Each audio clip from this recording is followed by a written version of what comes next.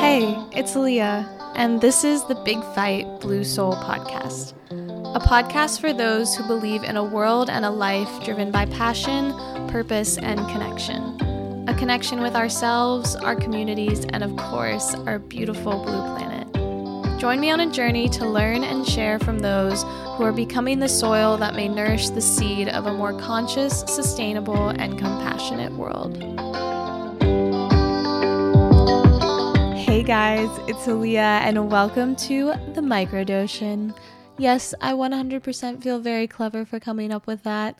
And this is going to be a shorter format episode series where we delve into various topics regarding marine science and sustainability. And I figured, why not really get this series started with a month-long challenge? It's Plastic Free July, which if you hadn't already heard of it, it's an initiative that started in 2011 in Australia, and it's gained significant impact across the globe and has transformed into what is now called the Plastic Free Foundation. I think that challenges are just important for our human condition. There's a really good episode by The Diary of a CEO, episode 254, talking about how we have this ability to transform our lives at any moment because humans are a part of nature, and staying stagnant and staying in these bubbles of comfort, it doesn't really feel enjoyable. There's this TikTok by Yokelore, who's an artist that I love, and he talks about how you never drink from a still puddle of water in nature. You always drink from a running river because that's where the movement happens. That's where it's safe. That's where it's healthy. And that's where we should be existing. But sometimes it can be hard to fully commit to those changes. So I feel like challenges, especially over a specific timeline, can help us really build those habits. I mean, if there's anything I've learned over the past 5 years, it's that consistency will always be able to change your life, because even when you let that habit go because you have to focus on something else, it's so much easier to start again once you've already built those neural pathways and that muscle memory. And according to the Plastic Free Foundation, 88% of participants have made at least one lasting change since participating. So to really get this going, I'm going to be releasing weekly episodes that coincide with that Plastic Free July challenge and share our goals for the week, as well as different topics regarding plastics in both the marine space and in our lives. To make this easier to keep track of and to reference back to, I have made a website. It's going to be in the show notes, and basically it's just putting the challenge into text form, sharing the resources that I've referenced and I'm going to be talking about today, as well as having some reflection questions to really engage and create those neural pathways that shift our behavior and perspectives regarding plastic and waste. I think sometimes it can be difficult to get out of those mindsets we've created for ourselves until people start asking us questions in a different way, or just ask the question really at all. And I just want to reiterate that the goal of this challenge is just to reduce your dependence on single-use plastics and unnecessary waste, because we cannot change the economic system that is forced upon us that has to do with literally taking raw material, refining, manufacturing, and we're just getting the finished product. So there's a whole economic system that's making our lives revolve around plastic. But by shifting our individual behavior, sharing that knowledge, and supporting communities and businesses who choose to make those changes, the system will be forced to respond. So we can empower ourselves to at least start making those changes.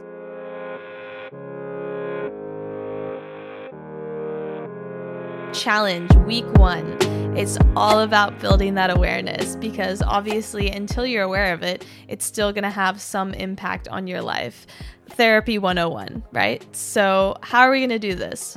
1, we are going to be conducting a waste audit. So identifying anything that you toss into the bin this week. There's a super easy template that our friend Christina has made on her A Drop in the Ocean blog. I have a link to it in the show notes and on our blog that I've written for this week.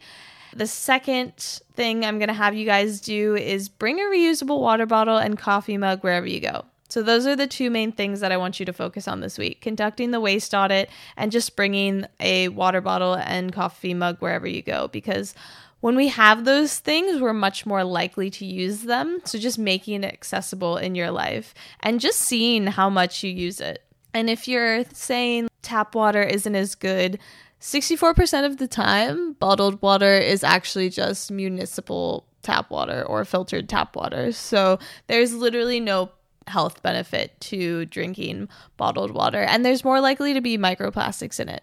And then if any of you listening out there are business owners, I would love for you to waste audit your own business and just identifying how much plastic goes to your customers. And at the end of the week, maybe identifying if there's any alternative ways to reduce unnecessary packaging or plastic. There's some resources in the show notes and on the blog, and I would love for you guys to just start checking those out, building that awareness. Yeah, that's pretty much all that I have for you. Let's just get into this week's topic. What the heck even is plastic? So I want us to start thinking about plastic like our best frenemy. We may think that they're here for us, and we may think that they're reliable, but honestly, when you think about it, they're just kind of bringing you down.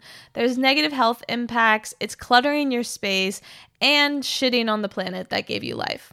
When we think about what plastic is, plastic itself is basically long chains of organic polymers that are synthesized or man-made, put together through different biochemical processes. So there's these long molecules of repeating sequences, and the repeating molecules are called monomers. So poly is many, mono is one. But polymers have to be manufactured from something else.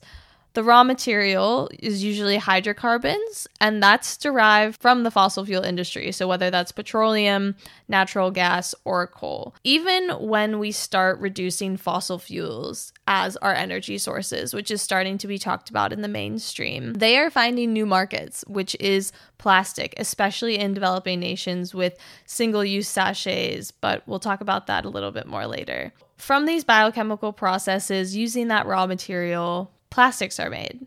These resins have long, unbroken molecular change, the polymers, and from there, it can be transformed into anything you could ever believe. So the durability, the usefulness, and why it's so pervasive in our society today is by its defining characteristic, which is its plasticity. During that process of extraction, refinement, and manufacturing, there are heaps of potential risks that include the impacts of inhalation, as well as the waste treatment of toxic and hazardous materials.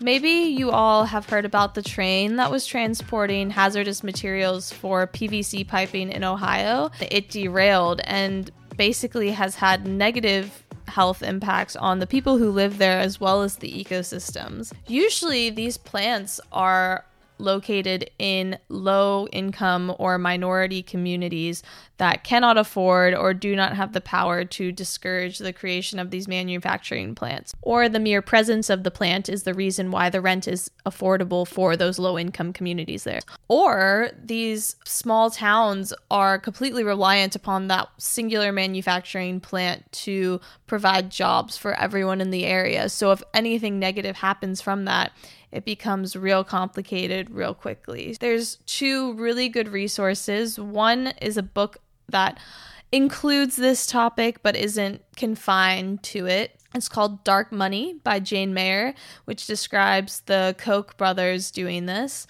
And then there's also a great film called Dark Waters. It's available on Netflix, starring Mark Ruffalo and Anne Hathaway, about DuPont and Teflon, which is basically what a lot of cooking material have been made from. But it outlines how employees have suffered with the company who have researched and know full well the hazards that these employees were being exposed to, chose not to discuss that information, not pay their medical bills, and basically completely screw them over.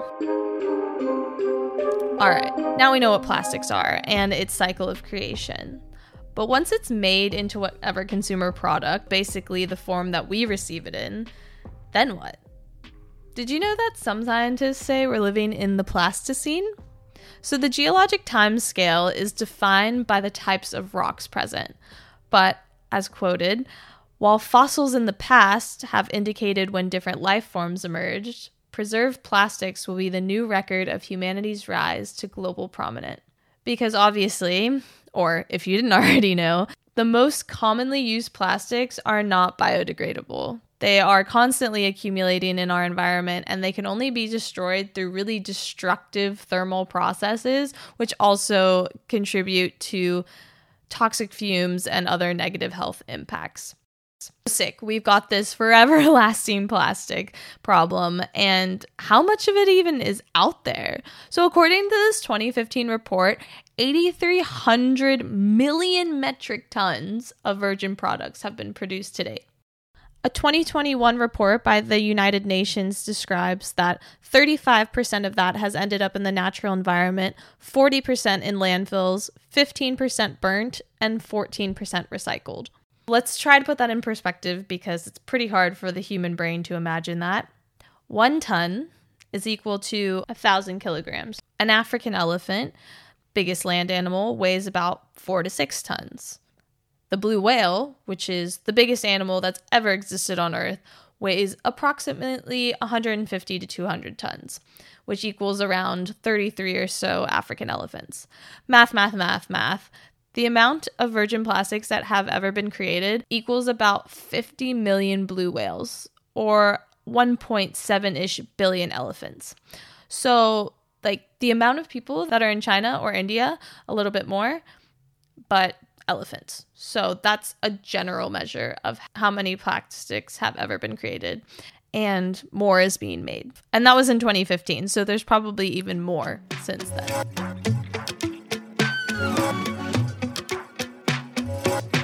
All right, so we've got a lot of plastic, but why do we have so much plastic? 2 words: billiard balls. Yeah, those little fun toys that were originally made out of ivory, aka elephant tusks. Elephants were then hunted to almost extinction, and they needed an alternative material. Insert the discovery of plastics. There's a really great video that I've got in the resources called The History of Plastic that delves into all those fun details, but it really wasn't until World War II that researchers refined plastic production to the point to be inexpensive and rapidly made. Enter successful capitalism post-World War II. Most plastic production during World War II was focused on materials for the war, but after that, plastic shifted from being this luxury item to something that anyone could have, and actually really became a symbol of American culture. So when you dig into that human and cultural aspect, that's when we see how corporations and retail shaped our society and how we function. One plastic conservation scientist describes how we were really trained as a culture to accept the idea of replacing objects in a short period of time instead of the return and refill system that eventually just got replaced by what we are now using as disposables. We see that even now. It's still pervasive. iPhones and other appliances are built not to last. They're very secretive about how they're made, so you can't simply fix them yourself. Or there's actually some great websites out there that define exactly how to fix some things, but basically you're forced to get a new one, or they upgrade it just a little bit, make it just a little bit better, so you want to get that new item. Currently, Unilever, Nestle, and Procter & Gamble are aggressively advertising single-use plastics around the world. If you've ever been to Indonesia or the Philippines, you've seen those single-use sachets and containers, water bottles, chip bags, and it's because a lot of low-income communities that are there, or just the normal population there, they're not getting these massive amount of money that us in the developed world get. So they can't afford to buy things in bulk. And then these companies are saying, oh, no, just buy these things in plastic rather than the natural packaging you're used to. Then these areas often don't have the waste facilities to even deal with them. And a lot of the global north, so first world countries, Europe, North America, Australia, they're shipping their plastics to places like Asia as well. And that's where you see these insane pictures of litter all across beaches and small islands.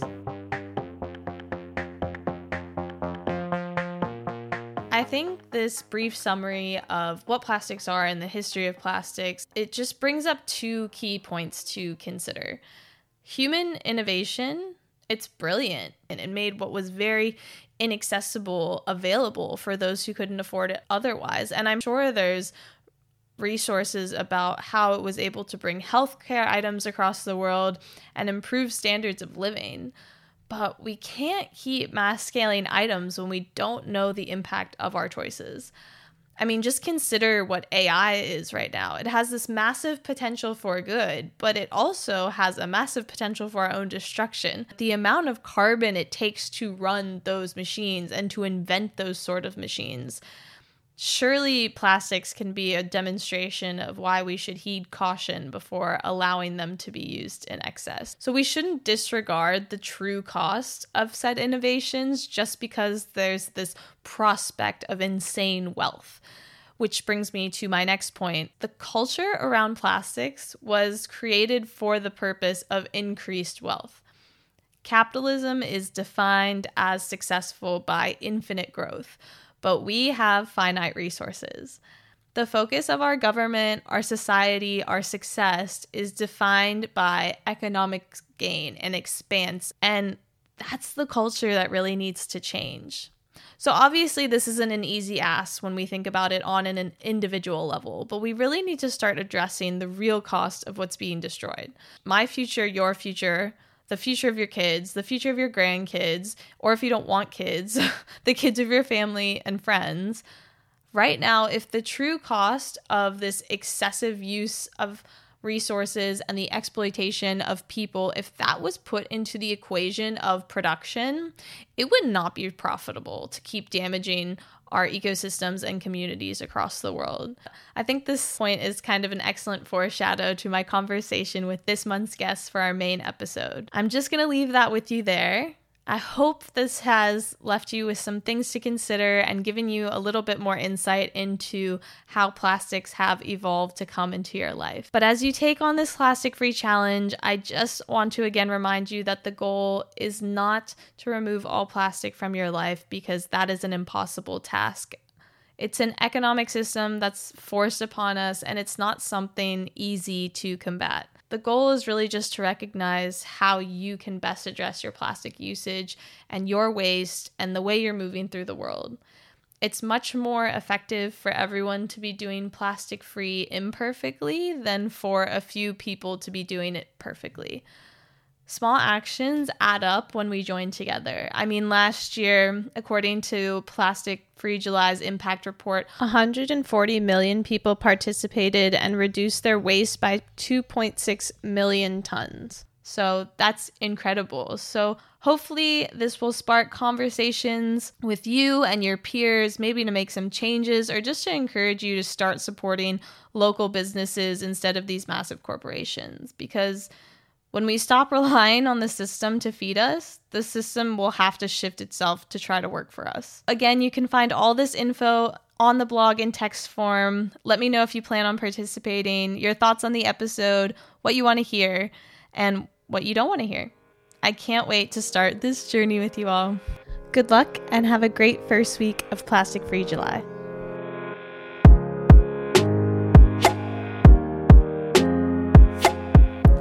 Thank you for listening to our very first microdOcean episode of the Big Fight Blue Soul podcast. We're still always looking for sponsors for the show, so please reach out via email at aliya@bigfightbluesoul.org. So that's ALIYA@bigfightbluesoul.org. Thank you to Dan Hennig, Track Tribe, Anno Domini, Akash Gandhi, and Telecasted for providing the free music that brings this podcast to life. This podcast was produced by me, Aliya Siddiqui. Thank you all for tuning in. Catch you next time.